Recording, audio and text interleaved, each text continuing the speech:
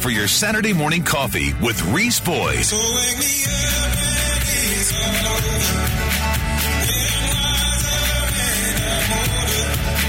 All this time I was finding myself and I didn't Reese Boyd is on right now. Talk 94.5.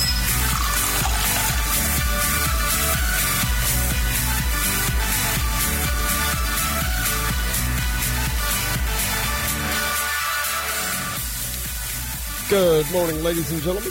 Welcome to another edition of Saturday Morning Coffee, the Reese Boyd Radio Hour. Good morning, Myrtle Beach, South Carolina, these United States of America. Hope you all are doing well this morning. I am Reese Boyd, local attorney here in Myrtle Beach with the firm of Davis & Boyd. I'm your host for Saturday Morning Coffee, as I am every weekend. Thanks for joining us. Welcome to the show. Here at Saturday Morning Coffee, we invite you to sit down, pour yourself a cup of your favorite coffee. Join us as we talk about the news, current events, all the things happening in your world, all the things that we think you need to know. Here at Saturday Morning Coffee, we are all about limited government, lower taxes, and constitutional freedom. Freedom for you and me, all of us who are we the people. We've got a country to save, and it starts right here in the studio, right in your kitchen, at your kitchen table, wherever you are. That's where your freedom starts. That's where saving this country starts. Joined here in the studio this morning, as I have been every morning this week, by the extraordinary producer, Dr. Glenn Dye. Dr. Dye, how are you, sir? I'm good, Reese. I finally got 8 hours. It took 3 days, but I finally got 8 hours. If you add up the sleep from those 3 days, it amounts to 8 hours. We had quite a week. We did. I, of course, was sitting in with Glenn for Nick Summers this week on the Liz Callaway Morning Show. And one thing I learned this week, Glenn, is that my hat is forever off to those of you who work more than one job. Oh, yeah. Well, I mean, yourself, present company included. This is not our day. For me, it's not my day job. My day job is practicing law, obviously, with the firm of Davis & Boyd, attorneys at law. But this week, it was the radio gig was nearly full-time, doing a stint every morning with Liz. Liz asked me to sit in with her. And by the end of the week, I got to tell you, man, there was nothing in the tank. Friday was, you can tell, we were worn out yesterday. Yeah. I mean, it does take its toll on you. A good thing is it happened on a good time for me, personally. I got about 60 windows to cover this week coming up, but it happened at a good time for me. So business is good? Business was great. Yeah. Well, that's good. Yeah. That's a good problem to have. Yeah.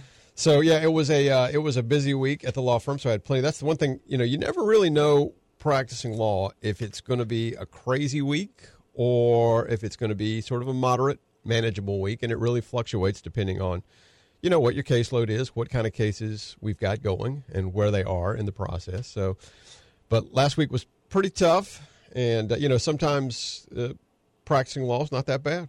Yeah, manageable. Well, and then sometimes it is just off the rails. And last week it was very busy, and this week it's been very busy. And of course, getting up at 5 o'clock or 4:30 to come join Liz on the morning show didn't exactly make it easier, but it was fun. We had a good time. Good show this week. She did a great job, and as always, so it was true fun. Professional. Fun to sit with her, and a lot happening this week, folks. A lot to talk about today. We've got a great show coming up. Tell them about your special guest, man. Throw the hook out there. Yeah, let's throw it out there. We've got Al Allen joining us this morning. He's coming up at 7:30. And then later in the program, we're going to be talking to the Honorable Lieutenant Governor Pamela Evitt. Lieutenant Governor Evitt is going to be joining us in the 8 o'clock hour, so I hope you guys will stick around for that. We've got a lot to talk about with her. And you guys are already checking in this morning on the PCRXcomputers.com text line, so we'll get to some of those texts. You are invited to join the show. You can call in at 843-903-2945. And as I just mentioned, you can text your comments to us on the PCRXcomputers.com text line. That number is 843-798-TALK. That's 798-8255. You can tweet me your comments. Yes, I still have a Twitter handle. I'll even share a tweet with you later in the program. My Twitter handle, as always, is @ReeseBoyd. You can parlay me at @ReeseBoyd3. And though I noticed Parler is still not in the App Store, so you have to go to the web to get your parlays. You can also email your comments to the show. It's reesboydsmc@gmail.com. And finally, for those of you who enjoy talking during normal business hours, the number for me during the week is the offices of Davis and Boyd. That number is 843-839-9800. Call and ask for me. Ask for me directly, and I will take your call. I always enjoy hearing from our listeners what you like about the show, what you don't like about the show. I will take the call if I'm available. Let me say that. You see Larry Biddle on the PCRX computer, 21 degrees up at Beach Mountain, North Carolina this morning. Oh, he's up in the mountains. Yes, and then Andy Thompson took a picture of his Saturday morning coffee mug, and he's going to do some tax returns as normal. And that's a good-looking mug, Andy. I wonder where he got that Tim, the mug car from. detail guy. Glenn, good 6th day in a row. Morning. Good morning, Reese. He's drinking Javalia Columbia Cafe du Modu coffee with chicory. You ever put chicory in your coffee? I do not use chicory. I'm not a big fan of chicory. What is the use of chicory? It gives it a little bite, I think. I don't really know. Maybe, Tim, let us know what you like about chicory in your coffee. I remember it as a kid, but I don't really. And I remember it costs less than coffee, so it made your coffee go further. I do kind of remember that because I grew up in a household of 5 kids. Another texter coming in to us on the PCRXcomputers.com text line, Glenn, is Debbie. Debbie is asking if we will ask the Lieutenant Governor if the governor will commit to not accepting any illegal immigrants in South Carolina. Mm-hmm. That's a good question. Debbie, one of the issues we have to talk about today is the crisis along our southern border. And I will ask her about that. And we've got a lot to talk about. Tons going on. Great show coming up. Hope you guys will stick around. It's Saturday Morning Coffee. I'm Reese Boyd. That's Glenn Dye. Don't leave town.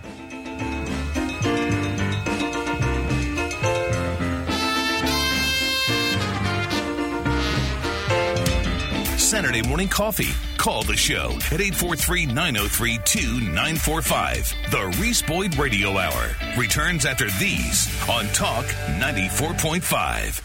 Hi, everybody. It's Reese Boyd, your host for Saturday Morning Coffee, and we're here for a Real Estate Minute with Greg Sisson of the Greg Sisson team. And we've talked, Greg, on the show about how hot the real estate market is in South Carolina. Is the market still booming? It's not only booming, it still remains hot. Builders trying to catch up to all the demand. We've got only a 2-month supply of inventory, so it's a red-hot seller's market for sure. So if folks are interested in selling, what can the Greg Sisson team help them with? At the end of the day, it still matters on where you price your home from a listing side, because if you overprice your property in this market and it sits for more than 30 days, people start wondering what's wrong. So it's still important to know the market and price it correctly. So the expertise matters. And how can folks get in touch with the Greg Sisson team? Directly on my cell at 843-251-2693 and gregsisson.com. If you are interested in selling in this market, give them a call. It's the Greg Sisson team, 843-251-2693, or schedule an appointment online at gregsisson.com. You're listening to the Reese Boyd Radio Hour, Saturday Morning Coffee on Talk 94.5. In a cave below the ground, way down, it's cold and it's dark, but he knows his way around, and the mazes of the underground are no match for him. But it looks just like a traveler who hasn't showered in a while and been living in the ground. Milo is your best friend, he's your second cousin, all roads lead to, he's the rising sun. Milo is a long, long way from home yet. Milo is a name you won't forget. Milo I haven't met yet. Good morning, everybody. Welcome back to Saturday Morning Coffee, the Reese Boyd Radio Hour. It is 7:19 on your Saturday morning. Thanks for joining us here on the show, Saturday, March the 6th. How did that happen, Glenn? He's the captain. What's that? You got to March 6th? How did we get to March so quickly? Well, we got past March 4th. You know, that was the new inauguration. The new inauguration. Yeah. I am amazed at how quickly. Dennis Prager, says that the days are sometimes slow, but the weeks fly by. You ever notice that? Mm-hmm. I'm just amazed at how quickly this year is flying by. It's amazing to me that we are in March already. A lot of you checking in on the PCRXcomputers.com text line. Good morning. This is Deb. Keep up the great work. Reese and Glenn enjoying some Newman's Own Organic Special Blend, the Neanderthal. You know, that's a badge of honor. Yeah. The Neanderthal. What is this? Miller Time's got a long text here. Yeah, he needs some advice, some legal advice. Okay, all right, Miller Time. We'll look at that. Will from Coastal Sports checking in on the PCRXcomputers.com text line. And again, Larry Biddle showing us a great photo from the mountains. Good morning, Larry. Hope you're having 4,444 feet. Yeah, not bad. Not bad. 21 degrees. A lot happened this week, folks. What an interesting week it was. How amazing sometimes the news is. Did you watch the president's speech on Sunday, Glenn? No. You didn't? CPAC? Oh, yeah. I'm sorry. Yeah. You said president. My mind went to Biden. I'm sorry. He's still my president. First thing I thought of was, really? He did a speech? He did a speech? Yeah. No. I should have. Should I take some questions or what, Dan? I should have qualified. It's the office of the former president. Yes, I did watch that. The office of the former President Trump, my president, gave a speech at CPAC in Orlando on Sunday, and I thought it was fairly brilliant. I thought it was a pretty darn good speech. It won't go down in history. It wasn't Martin Luther King, I Have a Dream. Right. Wasn't probably Reagan at the Brandenburg Gate, but it was a darn good speech, and it did a lot, I think, to motivate the resistance. Yeah. Well, it also shows he is at the top of the heap of the Republican Party. Yeah. It was he was looking well rested. Yeah. He looked tan. Yeah. He looked tan. He didn't look orange. He looked tan. Looked like Florida was treating him well. Yeah. I thought it really established him. There's been some questions since the crazy events of January 6th if Trump had damaged himself by those events of that day and whether or not he would be sort of persona non grata or whether he would be the standard bearer for the Republican Party. And I think Trump did a really solid performance there, establishing himself again as the standard bearer for the message. And he came out, interestingly enough, since recent events, there have been, you've seen tweets and things on social media about a Patriot Party and, Patriots this and the Alliance Party and various third-party ideas. And folks, let me just say this. If you're a student of history, and here at Saturday Morning Coffee, we are students of history, you don't have to do very much in the way of studying to be reminded that third-party candidates are just a disastrous idea. It's going to take votes from the good guy. The only thing that happens in the case of a third-party candidacy is you get somebody like a Barack Obama or a Bill Clinton elected. People who could not be elected if all of the sane, conservative-minded, common sense, the Reagan Democrats of the world band together, along with true conservatives and the people who look at the world through a conservative lens. If all those people get together and work together, we'll win. But when we split ourselves into multiple parties, we lose. And history has proven that time and time again. It doesn't matter whether you look at John Connally and I think that was that 80? When was that? Before my time. But anyway, look at Ross Perot. Look at Ross Perot and the election of Bill Clinton in 92. That one I remember well. Mm-hmm. And so you don't have to, again, look at much history to be reminded that third-party candidacies just do not go well for starters. They're a fool's errand. They are a waste of time for the people involved. And then they also allow the Democrats to win, which is why they're really damaging. I mean, if somebody wants to go out and spend multiple millions on an ego trip, more power to them. It's a free country, at least for the moment. But when they take votes away from the sane candidate and get somebody like Barack Obama or Bill Clinton elected, I have a problem with it. So Trump came out, among other things, strongly in favor of or against a third-party campaign, said he was not going to be a third-party candidate. He was not going to create his own party. He said, we have the Republican Party. We are going to unite and be stronger than ever before, which I thought was very encouraging to hear. And he said it like he believed it, Glenn. He said it like he knew what he was talking about. I agree. And he's going to work hard to see that happens. So I was very encouraged by the speech. Yeah. And then yesterday he made a statement about the crisis at the border.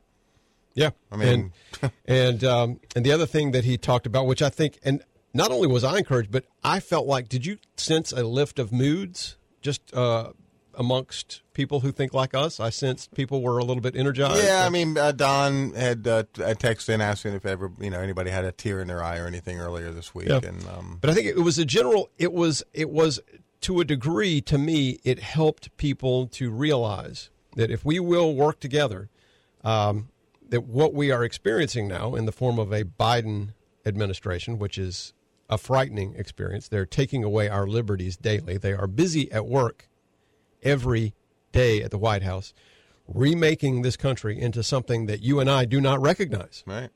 And what I think Trump's speech and CPAC more broadly reminded us of is that this was just one election and that there will be another election in 2 years. And yes, I think there was a lot of establishing of the pecking order, Glenn. Folks were positioning themselves whether to get in line with the president. I noticed that Ted Cruz paid homage to the president for the most part. Most people there sung the praises of the president, or I keep calling him the president, of Trump.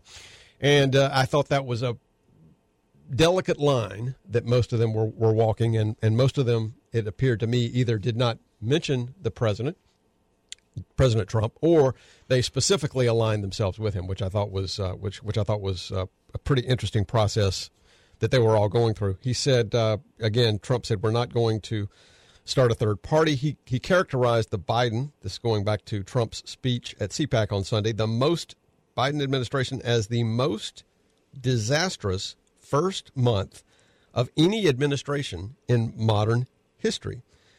He talked about, as you said, Glenn, he talked about the crisis at the border. He talked about what was happening there. By eliminating our border, Joe Biden has triggered the greatest border security crisis / humanitarian calamity in our modern history. He said Biden, he gave quite a bit of time talking about border security. But one of the things that I made note, he said Biden should lose the White House decisively 4 years from now. And then he quipped, I may even decide to beat them for a third time. Of course, the applause was thunderous. And it is very interesting to see what is happening on the border. We'll be talking to the lieutenant governor about that. The other thing he said is our children, he said, the other main issue in which the Biden administration has sold out the American people is what we have done and not done with regard to getting our kids back in schools following the COVID-19 pandemic. He said our children need to get back in schools now. Joe Biden, this according to Donald Trump, he said has sold the American youth out to the teachers' unions. And I think there's a lot of truth in that, folks, if you look at what the Biden administration has said, what he has said through his handlers. And the interesting thing is I think they realize now they're losing that argument. Mm-hmm. And I mean, it used to be that 1,000 immigrants coming across the border was a crisis. Mm-hmm. And now 4,000 immigrants coming across the border daily. And they're calling a challenge. Yeah, a challenge. Yeah. Yeah. Well, and frankly, Glenn, the number is much higher than that. The number is much higher than what they are acknowledging. With regard to voting, Trump not unexpectedly spent a lot of time talking about election integrity. He said we need universal signature verification on our balloting. We need 100% verification that every person casting a vote is a U.S. citizen. Whoever doesn't want that is an idiot. Yeah. What's your argument with that? Yeah. What is your argument? How can you make a case? Yeah.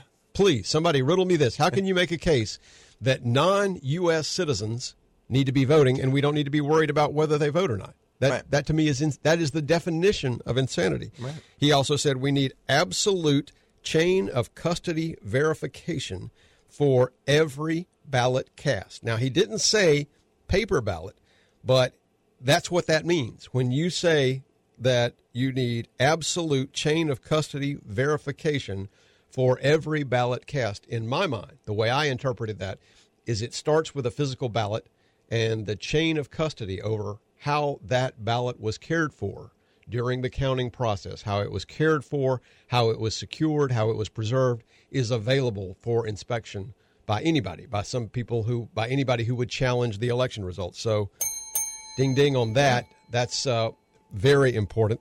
So we are the leaders of the free world. Yeah, we should have a very set in stone election. Yeah. So there was a lot more that he talked about. We'll be talking about those things, but right now we've got to take a slight commercial break. We'll be joined in a few moments by Al Allen, member of the Ouray County Council. So we'll be back. Stick with us, folks. A lot to talk about today here on Saturday Morning Coffee. I'm Reese Boyd. Don't leave town.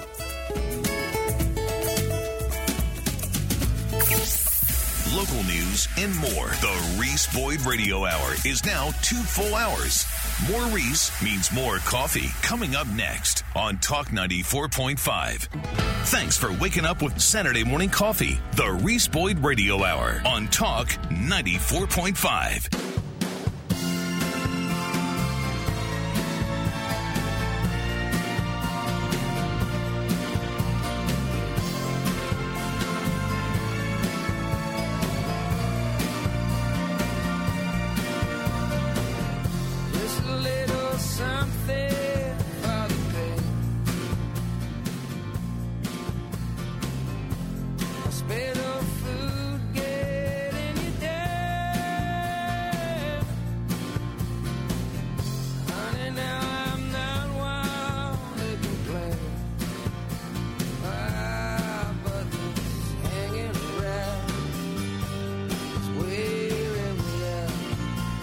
Good morning, everybody. Welcome back to Saturday Morning Coffee, the Reese Boyd Radio Hour. It is 7:34 on your Saturday morning, Saturday, March the 6th, 2021. Those of you listening last week may have heard our interview with Ken Richardson. Ken is a candidate for the congressional seat now held by Representative Tom Rice. Ken is running in the Republican primary, along with, I think, a couple of others that have declared their candidacy. And one of the things we talked about with Ken Richardson is current flooding. Of course, flooding has been an ongoing discussion on this show and other shows because it has been so prevalent in the county in recent years. I was going to say months, but it's longer than that. And one of the folks that I started talking to, I talk to him regularly. He's a frequent guest on this show, is our own Councilman Al Allen. Al represents the western part of the county.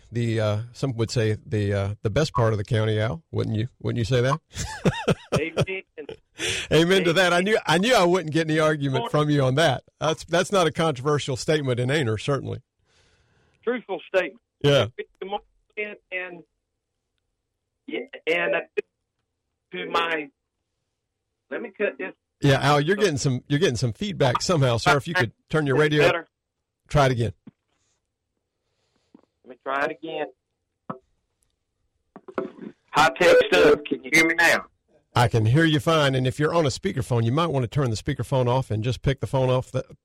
That may help. But I did. Oh, much better, much better. So. I surely did. And so some of this high-tech stuff, man, is for these high school kids, man, to work with smartphones and stuff. They don't really help us be that much smarter and stuff, but maybe they take up a lot of our time. Yeah, it's sometimes some of this technology can you wonder if it's really helping us or not. Well, Al, you are. I mean, it can. So if I want to give a shout out to my good friend Larry of Biddlewins, my ex-friend that didn't invite me to the mountains along. With him. So I didn't get an invitation. Good morning, Larry. I didn't get an invitation. Now he will text me. He always texts me sunrise photos, but no, I didn't get it. I may get a sunrise photo from some very exquisite, exotic locations, but no. Sure. You're not the only one who didn't get an invite. Well, excuse me, gentlemen. Friend of ours. Yeah. I got an invite last week from Larry Biddle to go to Beach Mountain. Well. Look, I'm rating, baby. All right. All right. I guess, Al, we know where we fit into the pecking order, Al. So, Al, how long have you served? You've been on county council a while. How long have you served on county council?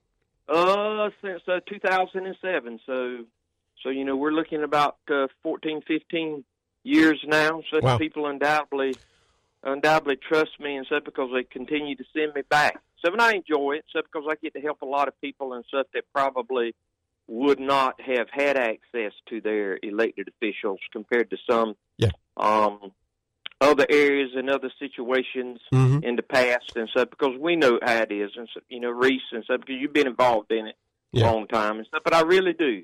I enjoy helping folks. Well, good. And I've known you for many of those years, and I've always appreciated, we haven't always agreed on everything, but we agree on most things, and I've always... Never will, so no one does. Yeah, and I really appreciate yours. Shannon and I don't all the time. She usually well, she's got more yeah. sense than that. She's got more sense than that, Al. Right, yeah, right. Yeah. So, well, let me ask you this question. So you've been on, excuse me, and I thank you for your service, by the way. I do appreciate what a great sacrifice that is. Yes. It's an honor to serve the people. Yeah.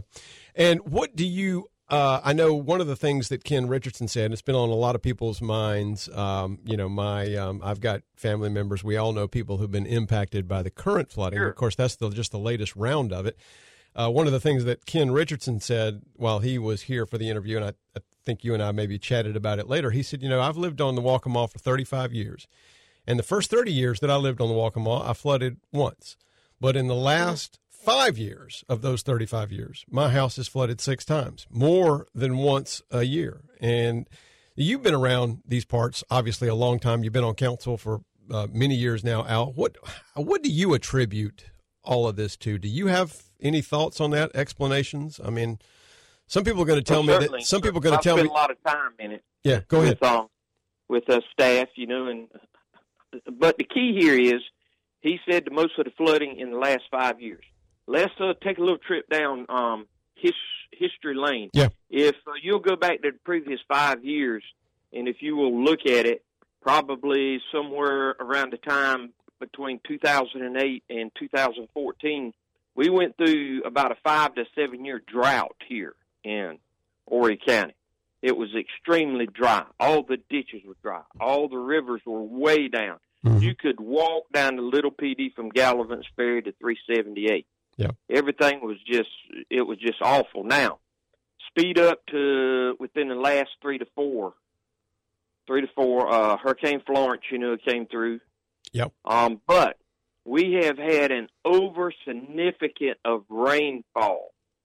Constantly, we've had significant rainfall events over the last 3 to 4 years, not only here, but also north of us into the state of North Carolina in the Yadkin River Valley, which feeds all the way down through their state and comes through the Big PD, Little PD, and contributes to the Waccamaw, which in turn and stuff is sending a lot of rain through Horry County down to Winyaw Bay. Now, with that said, let me give you a few little stats and stuff, because a lot of people here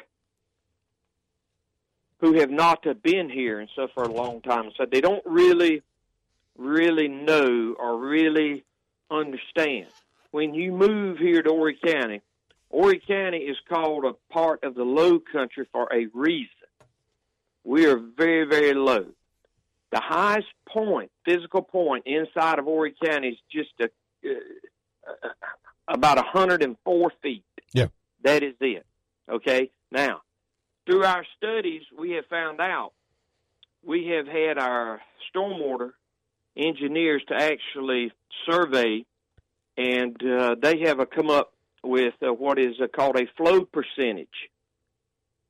And if you will look at what they have found is, if you go into an area such as south of Loris over towards Waccamaw, from there to the city of Conway to where it crosses under Highway 501, you got about a 20-mile movement of water. But the percentage of slope between those 2 points is only 0.094%. Yeah.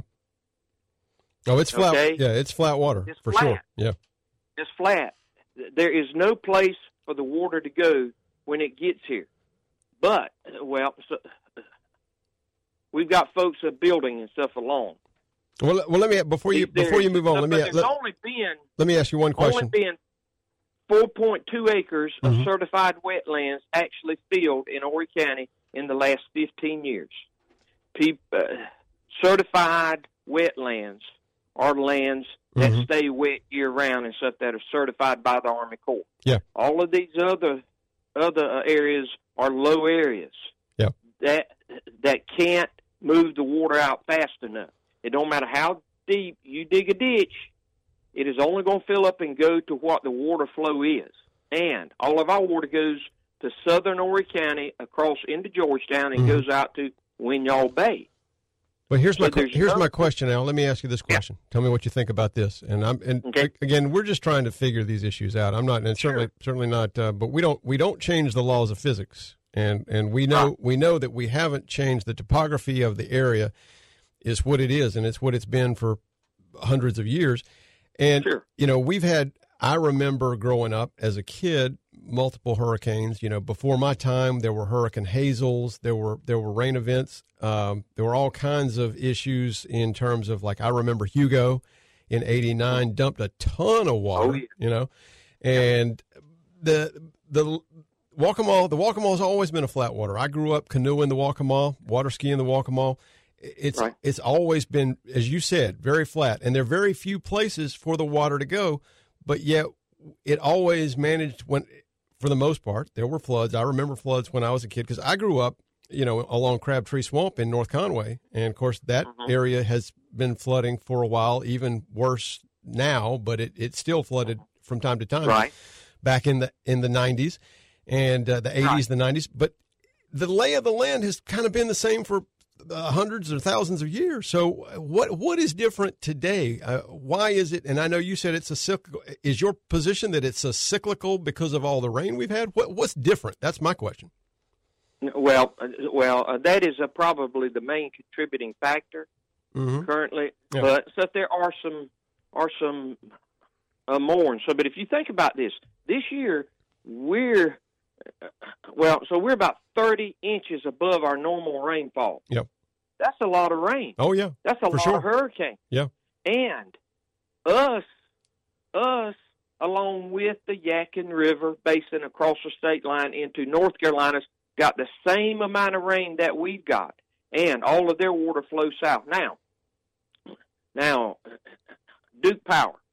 We have heard this about them, there and stuff. And yes, there is probably some sort of contributorship there because of the dams. The way that and when you say Duke, because we're working on that. Duke Power, the way they run the dams, the way they run the dams in North Carolina. Yes, sir. Okay. Yes, hey, sir. Al, we've got to take a little commercial break, but I've got more to talk to you about. If you want to stick around with us, can you do that? Sure thing. Okay, Al. Folks, thanks, Al. Folks, we're talking to Congressman Al. You just got a promotion. No, thank you. We're talking to Councilman Al Allen, and we'll be back after these words from our sponsors with more. Stick around. It's Saturday Morning Coffee. I'm Reese Boyd. Don't leave town. Saturday Morning Coffee, the Reese Boyd Radio Hour, is now 2 full hours. More Reese coming up next on Talk 94.5. The Reese Boyd Radio Hour, 2 full hours on Talk 94.5. All right, stop, collaborate and listen. Ice is back with my brand new invention. Something grabs a hold of me tightly, flowing like an apple. Daily and nightly, will it ever stop, y'all? I don't know. Turn off the lights and I'll go to the extreme. I rock a mic like a band, light up the stage and wax a jump like a can-do dance. Caress the speaker that booms. I'm killing your brain like a poisonous mushroom, deadly. When I play a dope melody, anything less than the best. It's a felony, love it to leave it. You better gain weight, better hit bulls out of kid don't play. If it was a problem, I was solving. Check out the hook while my DJ revolves it. Good morning, everybody. Welcome back to Saturday Morning Coffee, the Reese Boyd Radio Hour.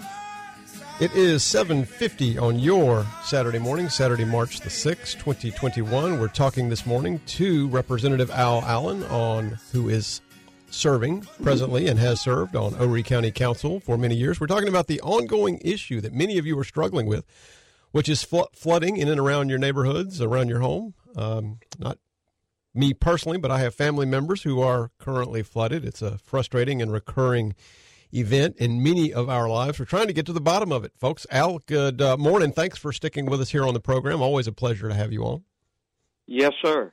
Certainly. Morning again and stuff, because we're talking about this flooding and stuff. Yeah. I want to give a shout out to the Horry County Storm Water. Within the last 4 years, we have spent over $12 million plus on over 650 sites trying to ease the flooding issues within Horry County. And so, but it's going to take a lot more. Yeah. There. And so, because there's a lot of options out here on the table. And so, besides the rain here, and so we've got to confront Duke Power up there. One question. Got looked at a deep snagging and cleaning some of the actual, waterways around here. Yeah. Let me ask something. Yeah. Let me ask you this about Duke Power, because I'm hoping somebody is looking at this. I've had some discussions with various people about the idea. But what if we got and it would be involving more, I think, than Duke Power. This would be a very big discussion. But if we built various larger dams upstream in the North Carolina area to create more retention capacity, as you said, Al, like in the Yadkin watershed or along the Yadkin or other rivers, is that something that is even feasible? Has anybody looked at that? It seems like the topography is just too flat all around here, but is that something that can be done? Has anybody looked at that? It could be, but that's an answer and stuff that you have to get a handful of experts and stuff, to really study and stuff, because I'm not sure of that. Yeah. I'm not a hydrologist, et cetera, and stuff. But I'll tell you something we did with Horry County. We hired a Dr. Rob Young out of Western Carolina University to conduct a flood study for us within here. And so, and he and his staff have brought some very interesting maps to us, show us new areas and stuff that had been flooding and stuff. And one thing that really stood out with, me is that everywhere that there's a major 4-lane highway going across Horry County, you can see that just north of that, at the Little PD to Walkmall, to where the floods are actually worse and stuff. And I'm thinking of this and stuff, and I may be off base here and stuff, but 40 or 50 years ago, when those roads were built through here, they didn't have the engineer studies we have today. And if you'll notice, every highway is filled in all the way up to the banks of each river it crosses, at Galavant's Ferry, et cetera, and so if you come in and so to the city of Conway, and the only place to where there's a bridge is right at the mainstream of the river. Okay? Yep. Now, with that said, you've got a lot more water heading south coming towards those, and we've got to figure out some sort of way to move more water underneath these infrastructure sites without harming folks downstream and stuff, because it is creating a dam out there and so out there with the studies that they have supplied us. Yeah, well, that's an interesting idea, and I'm glad that they're looking at that problem. And what else? Let me ask you this question, Al. Another idea that I wanted to mention to you: has there been further discussion at the county level of trying to get more federal dollars or other dollars to assist with the buyout of any of these properties that are flood prone? Certainly there has, and stuff. And I got to give a shout out to my fellow councilman, Mr. Cam Crawford, and stuff, because even though he's he's taking a lot of heat and stuff, but I have to hand it to him. He has worked extremely hard with the state, and actually has, I think I last heard about $17 or $18 million approved at the state level that should very shortly be available for that exact purpose for the citizens here within Horry County. So he's done a good job. And one thing that we haven't, and hats off to Cam, thank him for that, as you said. And one thing that we haven't talked about is there is a floodwater commission. There was the governor's floodwater commission that was established to look at this issue, and the county has its own floodwater commission, correct? Exactly. Two different entities and stuff. And I can't speak for the governor's floodwater commission, but they met, I think, once or twice last year and stuff. And I really have not heard. But Horry County has a flooding committee, and it's chaired by Councilman Orton Bellamy, to where we are actively engaged and are actively meeting on a regular basis with the tools and such that we're trying extremely hard and such to apply to this current flooding situation and stuff. And we're actively engaged in it. Mm-hmm. And not a stunt, and so we're not just having a press, op. So we're actually sleeves up, rolled up, involved in it. So because if you think about it, western Horry County also has a lot of flooding and stuff because we've got the Churchill Landing area, the Gallows Ferry, Gunners Island, Jordan Lake, Pitch, Jordanville area, all the way down to 701 South. So we have to deal also with the same things out here. And what, Al, if folks want to follow the work of the flood committee and maybe participate or watch a meeting, how can they find those meetings, or where do y'all meet? How often do y'all meet? You can actually go online to Horry County Council Government, and they actually have the schedule on there, and I'm fixing to pull it up. We've actually got our next one is scheduled for, I think it's going to be April the 9th, I believe, which it should be and stuff, because you'll be able to know it's actually April the 23rd. All right. We will we will try to find that online and try to put a link to that on the website. And, there's been a lot of attention this week, Al, to the development, approval of a development in the floodplain. What is your take on how we reconcile all of these developments that are being approved with the current situation of continued flooding? Well, sir, growth is here and stuff. And I'm a country boy and stuff, and I prefer and such, me, personally, and to keep all of the land, free. But growth is here, and growth is what pays for services. Yeah. And growth is what's driving our current local economy right now. So we have to find a way to work with that growth to hopefully make it smart. Yep. Smart growth. Smart growth. Al, listen, I appreciate all you do. Thanks for coming on the program. Come back anytime. Yes, sir. Always great to have you on. Thanks, folks. It's Al Allen, and this is Saturday Morning Coffee. We'll be right back after these words. Don't leave town. My part-time service in the Army National Guard makes it possible for me to be more for the community I call home. My training helps me at work when I lead by example. The Army National Guard has taught me the value of showing respect to those I come in contact with each day. My service also allows me to be there for my community in ways others can't. I help my hometown recover after nature strikes. My service in the Army National Guard allows me to keep my country and those I care about safe from threats. I also work with a network of professionals that help me succeed and accomplish the mission. Plus, the Army National Guard education benefits make getting a higher education a reality. Being an Army National Guard soldier makes living and serving in my community more rewarding every day. Learn how you, too, can live and serve part-time close to home by visiting NationalGuard.com. Sponsored by the South Carolina Army National Guard. Aired by the South Carolina Broadcasters Association and this station. This is WTKN Talk 94.5. Murrells Inlet, Myrtle Beach. Conservative opinion and insight. Broadcasting from the Tide Law Studios. This is Talk 94.5. Hi, everybody. It's Reese Boyd, your host for Saturday Morning Coffee, and we're here for a Real Estate Minute with Greg Sisson of the Greg Sisson team. And we've talked, Greg, on the show about how hot the real estate market is in South Carolina. Is the market still booming? It's not only booming, it still remains hot. Builders trying to catch up to all the demand. We've got only a 2-month supply of inventory, so it's a red-hot seller's market for sure. So if folks are interested in selling, what can the Greg Sisson team help them with?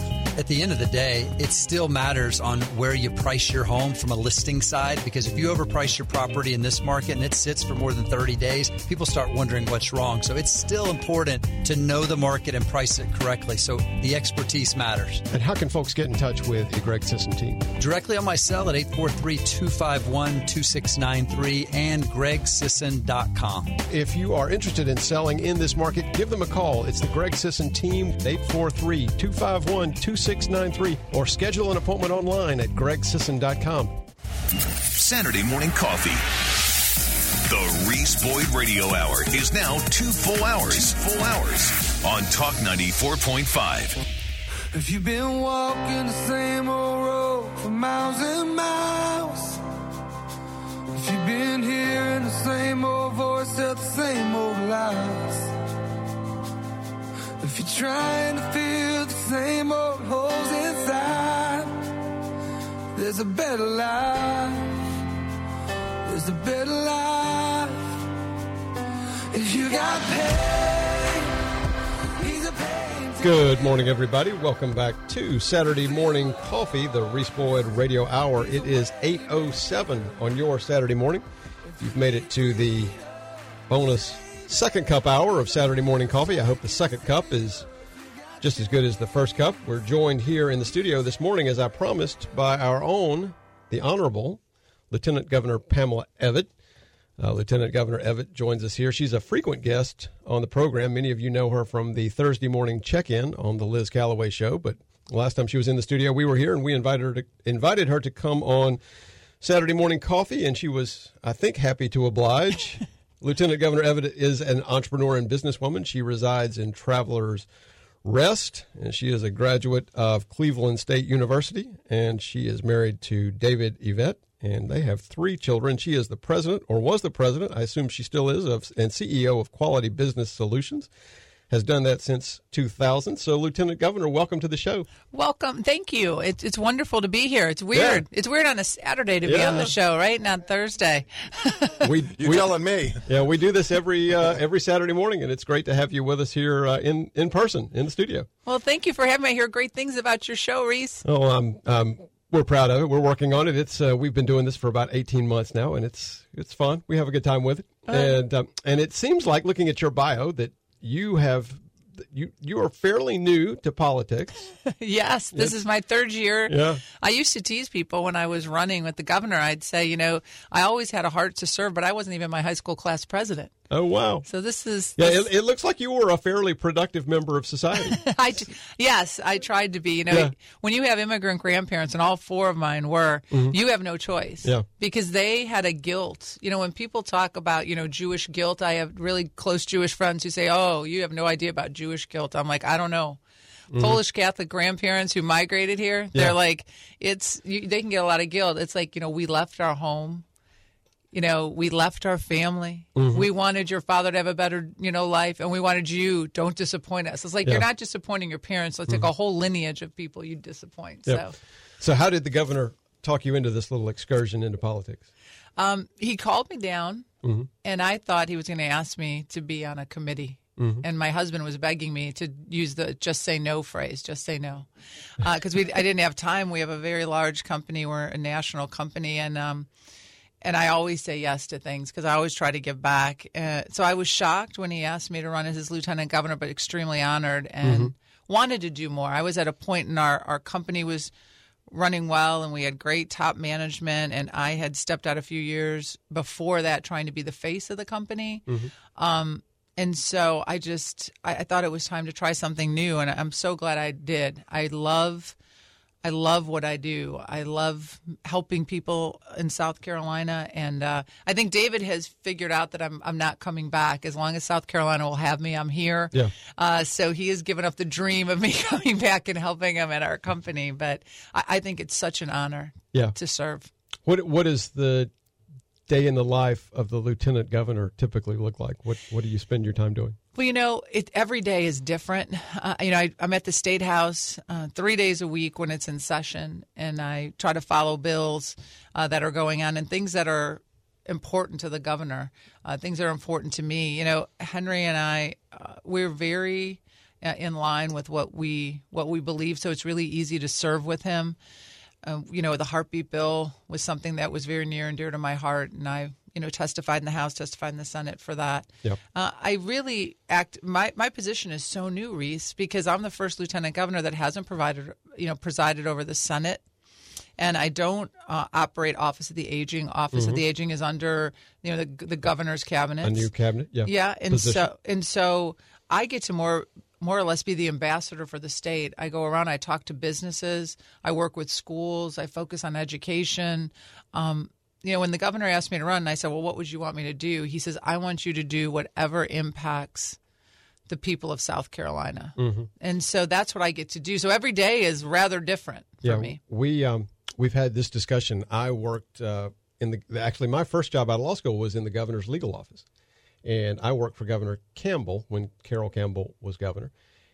And at that point in time, I believe Nick Theodore was the lieutenant governor, and he was a different party. And Campbell and Theodore, they didn't dislike each other, but we really had no interaction. The staff was completely different.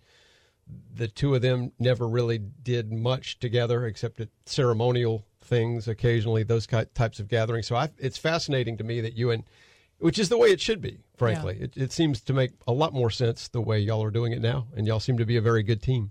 Well, I do. I admire the governor and what he's done. Mm-hmm. I mean, you look at how our state has really not been impacted and affected like other states, especially blue states. Yeah. My heart breaks for businesses in those states. And I talked with Knut Fleur, the president of BMW, the other day, and BMW had an amazing year, and he credits that for the good leadership of the governor in this state. He speaks with all kinds of businesses, and he said, the way BMW was impacted was not the way most businesses were impacted. You look at Michigan, you don't even have to look that far. Look at North Carolina.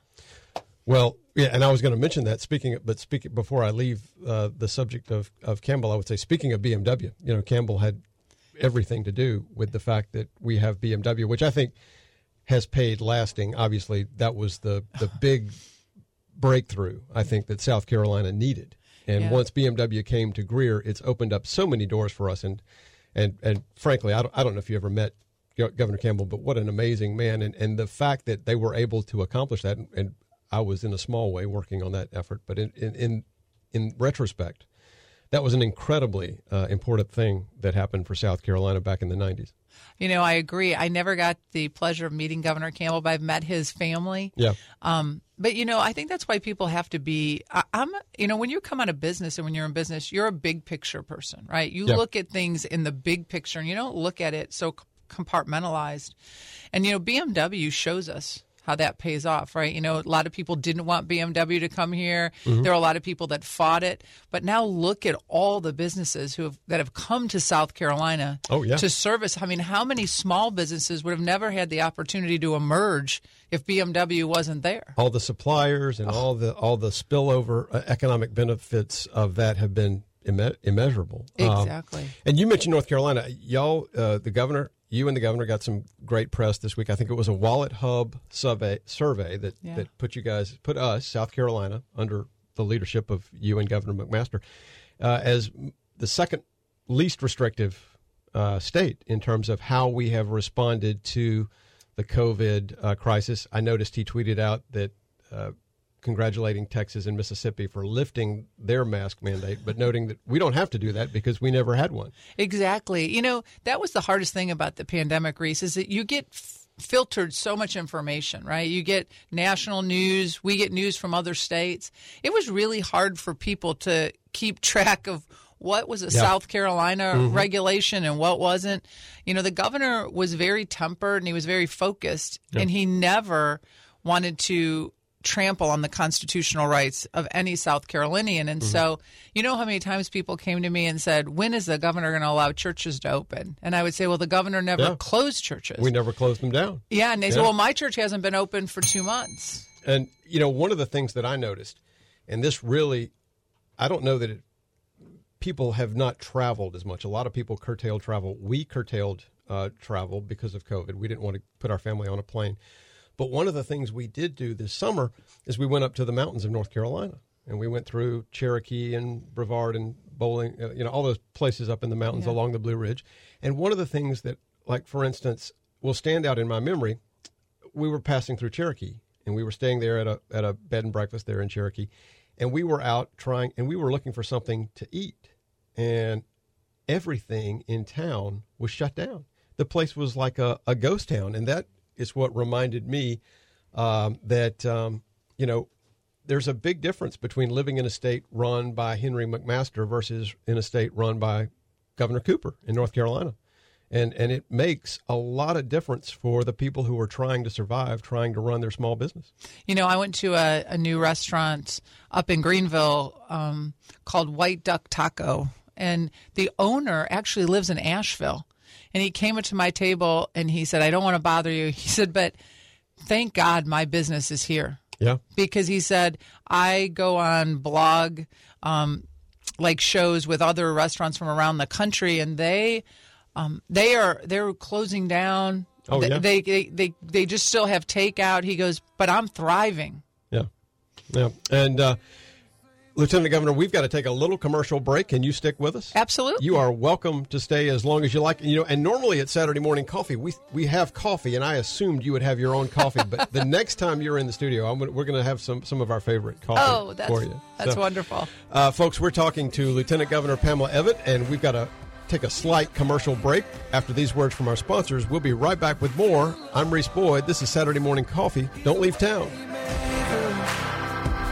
If you need freedom, text us 843-798-TALK. Saturday Morning Coffee, the Reese Boyd Radio Hour on Talk 94.5. Saturday Morning Coffee, the Reese Boyd Radio Hour on Talk 94.5.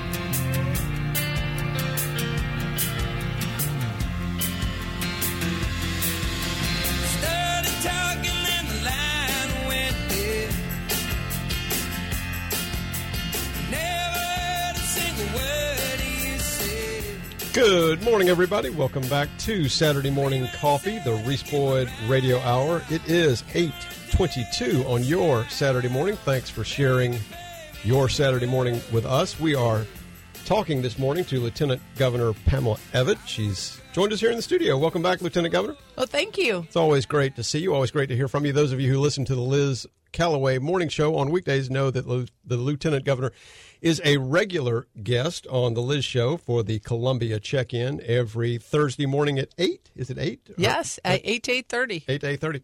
So, did you watch CPAC? Did you go to CPAC?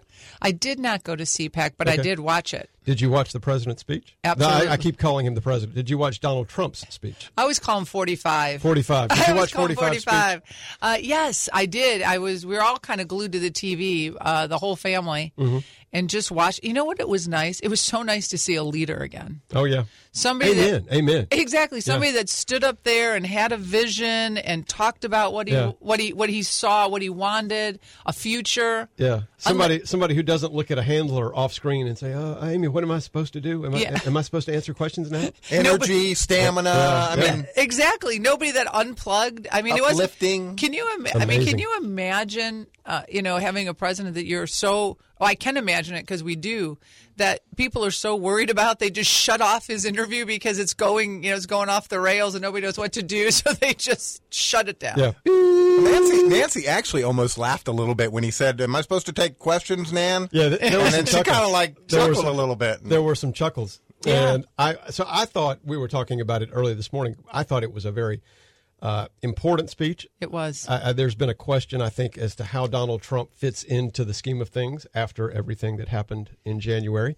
I think he sort of reestablished himself, and that was I thought that was a very good turn that he did. He mentioned two things that I wanted to ask you about. He said that he singled out the Biden administration as the worst opening month in modern history, but he also said that there were two crisis points. One is the situation at the southern border, which is truly a disaster of their own making. They have created this. Oh, yeah. And the immigration, ICE, and the Customs and Border Patrol folks are I think, rightly almost in revolt. But what do you think about what's going on down at the southern border? Well, I think it's a shame. I feel for the people down there. Yeah. I saw an interview on a woman whose property was bordering the wall and the southern border. Yeah. And she said on any given day, just people are just walking through her property, and she calls law enforcement, and she can't find them.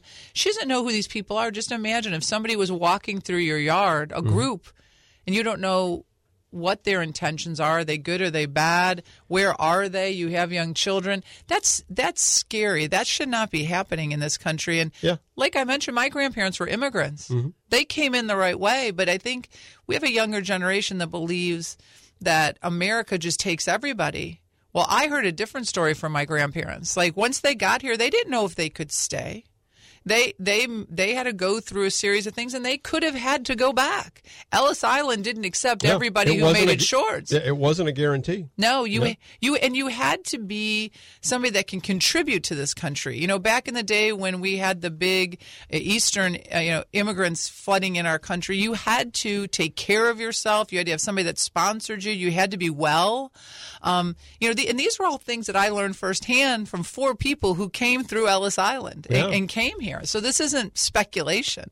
You had it's absolutely true. And you had an interesting point during the break. You said, where are the Congress folk? What if they just went down there? I mean, what would be wrong with our congressional representatives going down there and studying this problem firsthand? As you said, the media would have to follow them, right? Oh, yeah. I think if it's a big enough deal, the media will follow even when they don't want to, right? Because we can see right now where the media has where their loyalties lie. We've seen that firsthand. And, when they got wind that this would be something negative against 45, they were down at the border. They were taping. But the bad part putting children in cages. But they were taking pictures from the Obama-Biden administration. And using them against President Trump. And so now they're staying away. I mean, you're just seeing orderly people getting on buses. You're not seeing the people laying in the streets like they did when President Trump, was president. And I think that would force them to get to the border. Yeah, if you rely on CNN, you don't even realize this is happening. Exactly. You have to go deep into the weeds to get information about this. And unfortunately, our younger generation, and I know it because I have a lot of nieces and nephews that are in that 30 to 20 range, they get a lot of social media off of they get a lot of their news off of social media sites. So it's clips, it's headlines, it's not content. Because, we literally had a big family gathering where, the Lieutenant Governor of South Carolina is now yelling at her nieces and nephews going, those pictures were pictures, made them Google it. Like, you have to force them. And I think it's important for us to have real dialogue with that generation because they were delivered news a lot different than we were. And so sometimes they're not digging into the story. I think it's important for us to really have conversations and not think, they'll figure it out. Yeah. There was another point that the president made I wanted to ask you about. He said that in addition to the border crisis, that children need to get back in school as soon as possible. And we were also talking about this during the break, and that Joe Biden has sold out America's youth to the teachers' unions of this country. What do you feel about that? Well, I agree. Children need to be in school. Governor McMaster has said that. We'll give you a ding that there was paper on the bill, but we'll give you a ding for that one. But Governor McMaster has been saying that this entire crisis. Yeah. Kids need to be in the classroom 5 days a week in front of a teacher being instructed. It's not within his powers to make happen because we have an elected superintendent of education. So it crosses his powers. He has asked the state legislature to send him a bill he would sign into law forcing schools to open up. That hasn't been done. He's asked for that again in the last week. I saw that. I saw that press conference. And I agree with him. I'm a mom.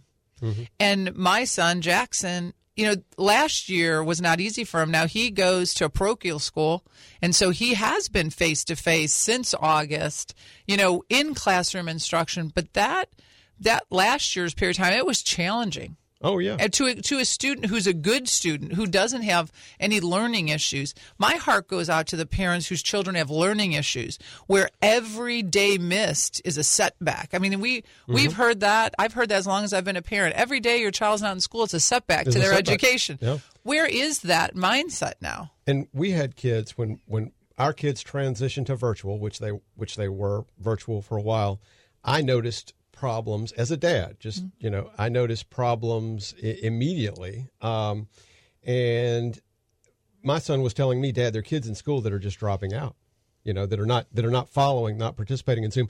One thing, real quick, I wanted to ask you about that press conference, that episode.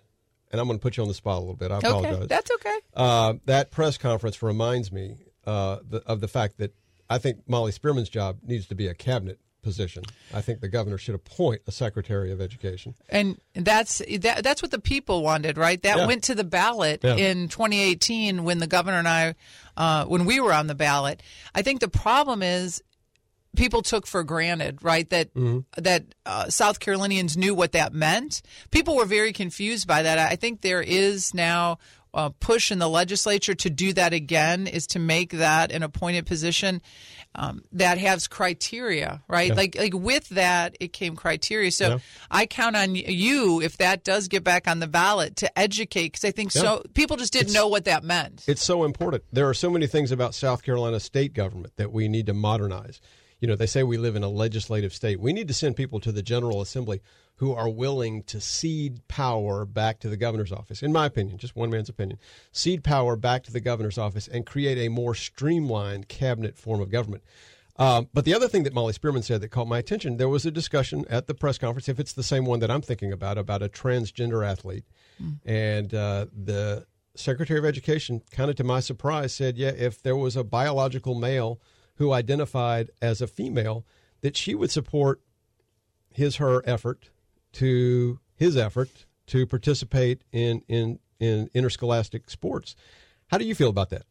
So, I'm a mom of a daughter too, and I have friends who have invested a lot of money in their daughters' abilities to excel and get scholarships, right? Mm-hmm. This isn't a small undertaking. To a parent whose child is very athletically inclined, they spend upwards of $15,000 to $20,000 a year on coaching and camps, and to get to hopefully the payoff being a scholarship. And I feel for those parents. I never was blessed with a child. My daughter loved to play sports, but I never thought, academically is where she was going to get a scholarship, right? But they are victims in this too, because I think what I have read, and I'm by no means a doctor, is that it is an unfair advantage. That muscle mass and things like this, it's an advantage. And if you, I didn't mean to interrupt. No, if you look at the state of Connecticut right now, of the top 20, and I'll have to pull the exact study, the top 20 statewide girls track state records are now held by biological males. Yeah. And there's an unbelievable, males that would not have been competitive were they running as males that have now identified as females, and they're sweeping state records. They're setting, new state records, historic records of all time, state historic records. So it's really clearly anybody who doesn't acknowledge the unfairness of it. And what's funny to me is there's a bill in the South Carolina General Assembly right now that says in order to play girls' sports, you have to be a girl. I'm thinking to myself, really? Yeah. Representative Trantham has put forth that bill. And I'm being sarcastic. I mean, it's just astonishing to me that we live in an age where we have to we need that bill. Clarify, right? Yeah. But I feel bad for her, Reese, because I don't know if she has shared that on social media. I mean, she has had a numerous amount of death threats for putting that bill up, and it is really sad. It's sad. Nobody's life should be threatened. There is another bill I want to ask you about real quick. Have you been following the bill to stop internet censorship in South Carolina? I think I may have mentioned that to you earlier. It's the same bill that Governor DeSantis in Florida has been getting so much attention for. Exactly. I have not been completely – there's so many great bills. I mean, Speaker Lucas, what a great speaker. He is a true leader in the House. He has talked about it is just – there are so many bills going through. Your state representatives are working really hard, and it's really to kind of shore up any gray area, right? We don't want any gray area with all this, with all the changes and executive orders coming down from the federal government. They are really in there saying, okay, where do we have a gray area that we have to tighten up? And bills are just flying through. Well, and I think the broad heading for that is called the pushback agenda. But the bill that Representative Mike Burns, I think he's from your area. He is. He's actually my representative. Yeah, that's what I thought. I was like, wait a minute. He's from Travelers Rest, I believe. He is. And so I didn't even make that connection until just now. So, and what a wonderful name for a town, Travelers Rest. I know. Mean, that's like it's a resort town. That's like Garrison Keillor. That's like Garrison Keillor country. Or Mayberry. Yeah, Mayberry. That's right. Mayberry RFD. But from Travelers Rest, Mike Burns has sponsored a bill. It's called the Stop Internet Censorship, and it takes advantage of a provision in the Federal Communications Decency Act, Section 230 of that act, allows states to set up a tort law remedy within their state code that allows states to sue Google, to sue Twitter, to sue them for discriminating against them on the basis of their religious or political beliefs. And it creates a great tool for individuals who have been deplatformed, or who have been censored or throttled because of their conservative political beliefs to get back at big tech, which is, I think what's happening in big tech is probably as dangerous as anything that's happening in the country. So I encourage you to get with the governor, and because DeSantis is getting a ton of press on this issue. And we actually had our bill before Florida had their bill. So we should be at the front of the pack. You're right. And, it's like we talked about on Thursday. Our governor is truly a statesman, right? Yeah. He's not I'm going to stand on this podium and beat my chest. I'll say boy. That's right. Boy. That's right. He wants people to understand that when he goes to his office every day, he rolls up his sleeves. He works hard for the people of South Carolina. And it's not about fanfare and, come and pat my back. He does it because it's his job. He truly is a statesman. So you're going to promise me that you'll talk to him about that bill? I am going to talk to him. I'm going to say, Reese Boyd wants you to stand on a soapbox and beat your chest a little bit. I want him to beat the drums for that bill. There you go. And I'm going to ask you about it next time you're on the show. I will. And by the way, next time you're on the show, I'm going to bring you some coffee. I didn't bring you coffee today because I thought you would have already be covered. But Glenn, we've got some questions on the PCRXcomputers.com. Real quick. Ann Durham, you all know she's a player in the Republican Party here in town. Yeah. She wants us to ask you about the Senate and House bills in committee that say we can't be forced to take vaccinations. Okay, well, right now they're probably trying to put that into law, but the governor has always said from the beginning that was not something he would do, is to force anybody, and nobody has been forced to today. I mean, we had a vaccine program. It was a federal program that went into nursing homes and assisted living homes. And there were people in there who said, I don't want it, and nobody made them take it. And those are our most vulnerable people, right, that really should have taken it. But there has been nobody in the state of South Carolina who has been forced. So that's a good thing. Right now it's not even an issue. It's a free choice. I have an 88 and an 84-year-old parents, and it's their free choice whether they'd like to have that or Absolutely. Not. It's the beauty of being an American. Thank God, yes. One last question, Governor. I gave Al Allen a promotion moments ago. I promoted Al Allen to Congress. Yeah. Now I'm promoting Pamela Evette to governor. So can I be your chief of staff? There you go. Yeah. And, I found out when I became lieutenant governor, so there's all these protocols, right? I'm lieutenant governor when the governor's in the room, but a lot of people will call the lieutenant governor if the governor's not there. Yeah. Don't ever do that if the governor's there, right? Yeah. One more question that's come in on the PCRXcomputers.com text line from one of our loyal listeners, Augie. Augie's asking about the state of emergency that the governor's been. It was declared and then it was redeclared. It's been kind of a cyclical. Do you know what's going on? How many more state of emergencies are there going to be? Or do we know how long that will last? Well, right now, the Guard is a big help in what's going on. I mean, the Guard has fixed issues in the van system. They have distributed vaccines. They have done COVID testing. They stood ready when we were worried about our hospitals early on, maybe overrun. And what a lot of people don't know is when we're at a state of emergency, the taxpayers of South Carolina, they do not solely flip the bill for certain things, right? So the Guard, then we get reimbursed from the federal government if we're a state of emergency. Because we're a state of emergency, there's a stimulus package being looked at. Yeah. If you're not in a state of emergency, you could lose the benefits from the federal government that come down to your state, and those benefits can be substantial to small businesses. Okay. So there are reasons other than the governor having power.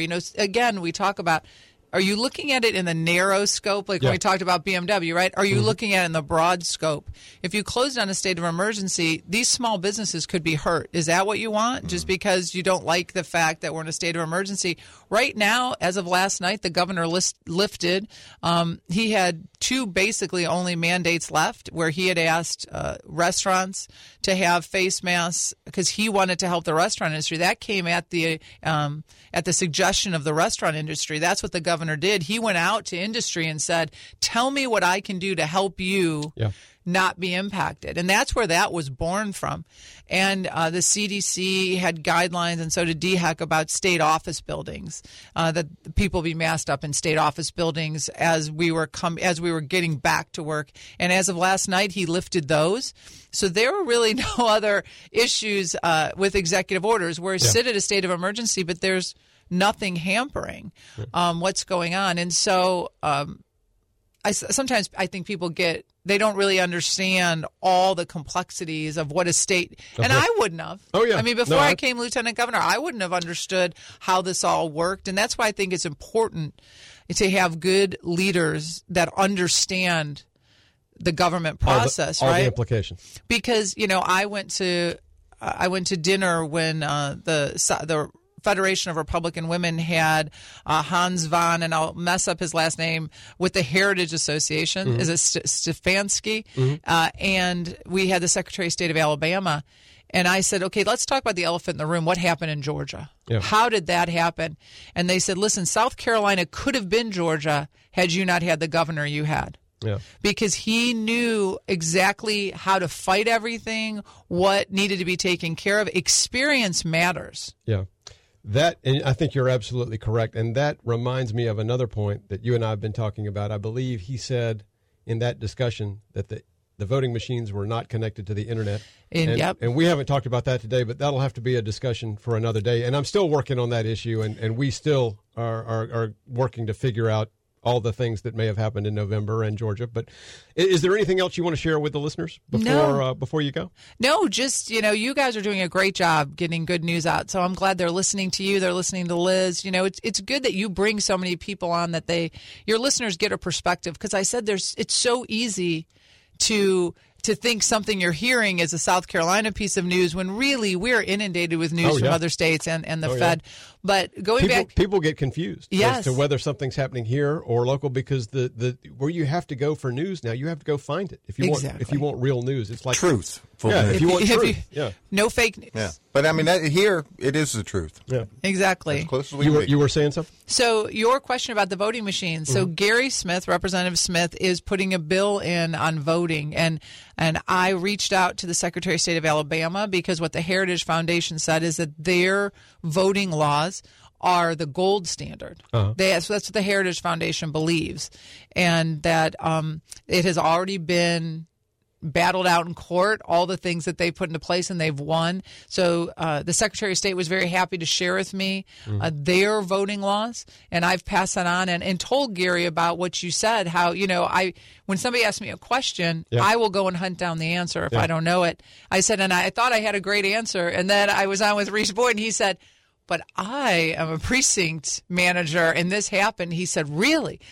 So it's great that we talk. It's a conundrum. But it's great that we talk about it out loud, because that's how you solve problems. Yeah. The governor says it all the time. Collaboration, cooperation, communication. That's how you get things done. Everybody is telling me these machines don't connect to the internet. And I'm like, folks, I work a poll. I ran Garden City 2. The first thing I did is pull a little black box out of the packet, out of the kit, and it's a Verizon hotspot. Now, what is that hotspot for? Yeah, what is it hotspotting, right? And what is it? It's not connecting to the psychic network, I can assure you. I mean, it's connecting to the internet. Exactly. So, that's a great issue. And I noticed that the president, he signaled out also at CPAC, we've got to have signature verification. We've got to make sure that people voting are U.S. citizens, and we've got to have chain of custody for every ballot from the moment it's cast until that election is in the history books. And to me, that implies a paper ballot. He didn't really say that, but I think, these things aren't negotiable, because if we can't trust what happens on election day, and it should be a day, not a year or a month, we don't have a country. And isn't it funny, like what struck out to me, my mother is 92 years old, and she said, I can remember when we voted with paper ballots, we knew at the end of the day. Yeah. And now we have computers and technology, and it went on weeks. days. And fraud, and Yeah, but when we had paper ballots back in the day, everybody knew. Yeah. Everybody knew what happened, and nobody questioned. And they never stopped counting until it was done. Exactly. They didn't go home for the night and come back the next day. They didn't take a break at 2 a.m. Yeah, we've gotten soft as Americans now, haven't we? Well, Lieutenant Governor, it is always great to talk to you, and it's great to have you here. Come back anytime. Consider this an open invitation anytime y'all are in town for the weekend. Well, this is great. Yeah. I love this. I love getting out. I love talking to people, and I love talking about the great things the governor's doing. Well, I love talking to you. You are wonderful. You're doing a great job. Keep it up. Thank you. Come back anytime. I will. Thank you all so much. Folks, that's Lieutenant Governor Pamela Evette here on Saturday Morning Coffee. After these words from our sponsors, many of them waiting to talk to you, we'll be back with more Saturday Morning Coffee. Babe, I want you from the ground up. Baby, you're the world to me. Saturday Morning Coffee, the Reese Boyd Radio Hour. And more coming up next on Talk 94.5. You're listening to the Reese Boyd Radio Hour, Saturday Morning Coffee on Talk 94.5. Members in the wilderness can't follow me. Get a little restless from the search and get a little worn out in between. Go chasing the mad dog, the man left his own scheme. Everybody needs someone beside him, shine like a lighthouse on the sea. Run, let me be your shelter, never leave you all alone. I can be the one you call, be Lord. Brother, let me be your fortress. Good morning, everybody. Welcome back to Saturday Morning Coffee, the Reese Boyd Radio Hour. Just finished a rather lengthy, but I think highly informative interview with Lieutenant Governor Pamela Evette. Man, is she top drawer or is she top drawer? Top shelf and top drawer, yeah. She is top shelf. Yeah. That was just so great to spend some time talking with her this morning. And the more I get to know her, like so many of us, I didn't really know who she was before she became Henry McMaster's running mate. But goodness gracious, what a great asset she is to the state of South Carolina. She's a true believer, folks, and every time I talk with her, I am more and more impressed. So I want to thank the Lieutenant Governor for coming on the show. What a bright future morning. She has as well. Oh, and yeah. a bright future for South Carolina. Yeah, a bright future for all of us here in South Carolina who are blessed that she's laid down the business hat long enough to pick up the mantle of public service. And you get the sense from her that it really is about public service. You Absolutely. know, there are too many people involved in quote unquote public service, folks. If you drill down into it and really talk to them, what it's really about is about ego. I don't know why. Well, politics attracts those people because they get all the attention. And if you're an ego hound, you're going to be attracted to the spotlight. That's like moths to the flame. There's no shock there. If you have a attention deficit disorder, and by that I mean if you hadn't gotten enough attention and you need to be built up daily by the adulations of thousands and millions of people, you're going to be attracted to that line of work. Those aren't the kind of people that you really need in politics. Mm-hmm.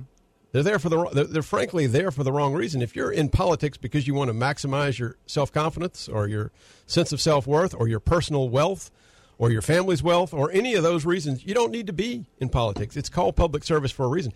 And when you talk to her, you don't get any of that. No. You don't get any of that. She doesn't.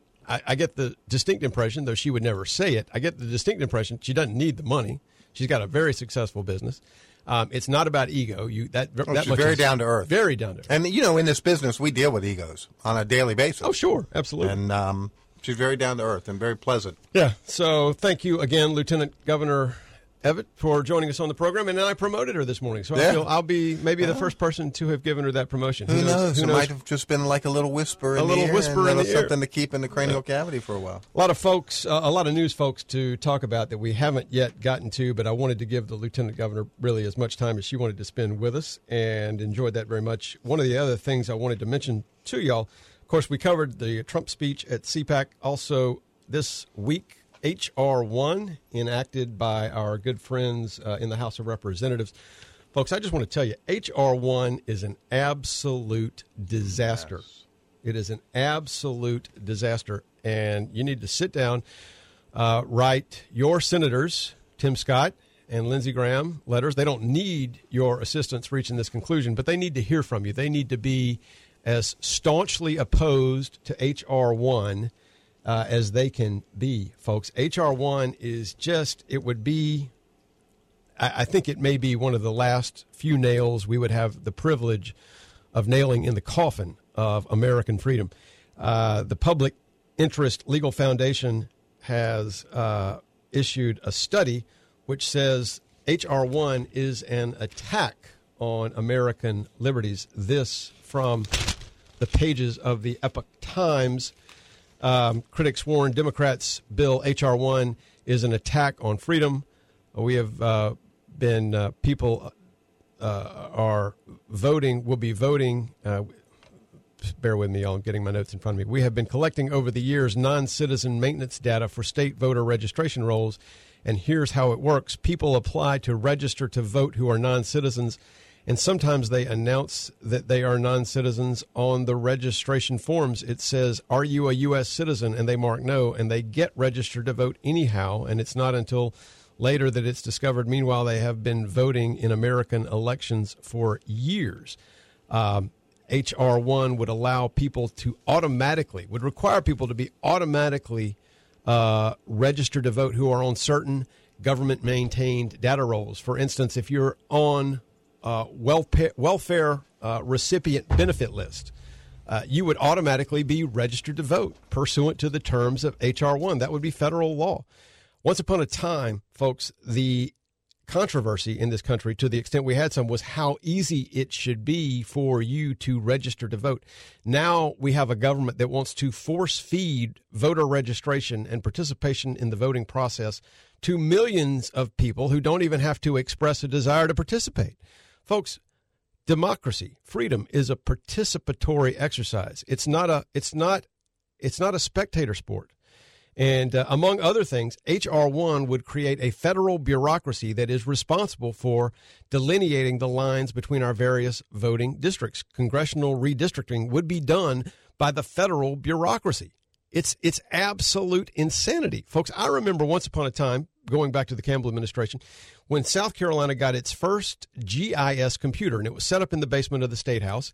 And we take GIS for granted these days, but back in the day, it was a pretty big deal.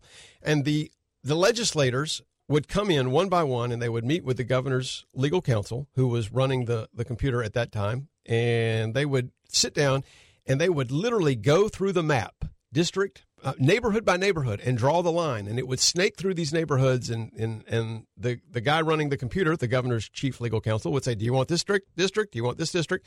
No, take a left here at this street. Let's go this way. And, folks, let me tell you, even on that level, it was ugly. If you want to be gerrymandered out of your ability to influence the outcome of the government that decides how your life is going to go, let some federal bureaucracy that is unelected, unaccountable, and unknown to 99.999% of us become responsible for drawing the district lines that make up the congressional map. If that ever happens, folks, it's over. Game over.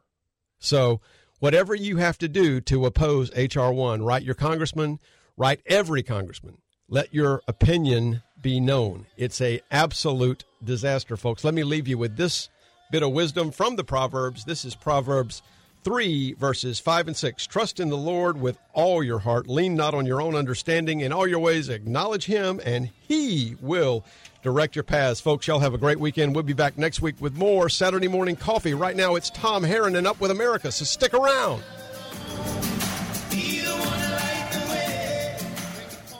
Thanks for waking up with Saturday Morning Coffee, the Reese Boyd Radio Hour on Talk 94.5.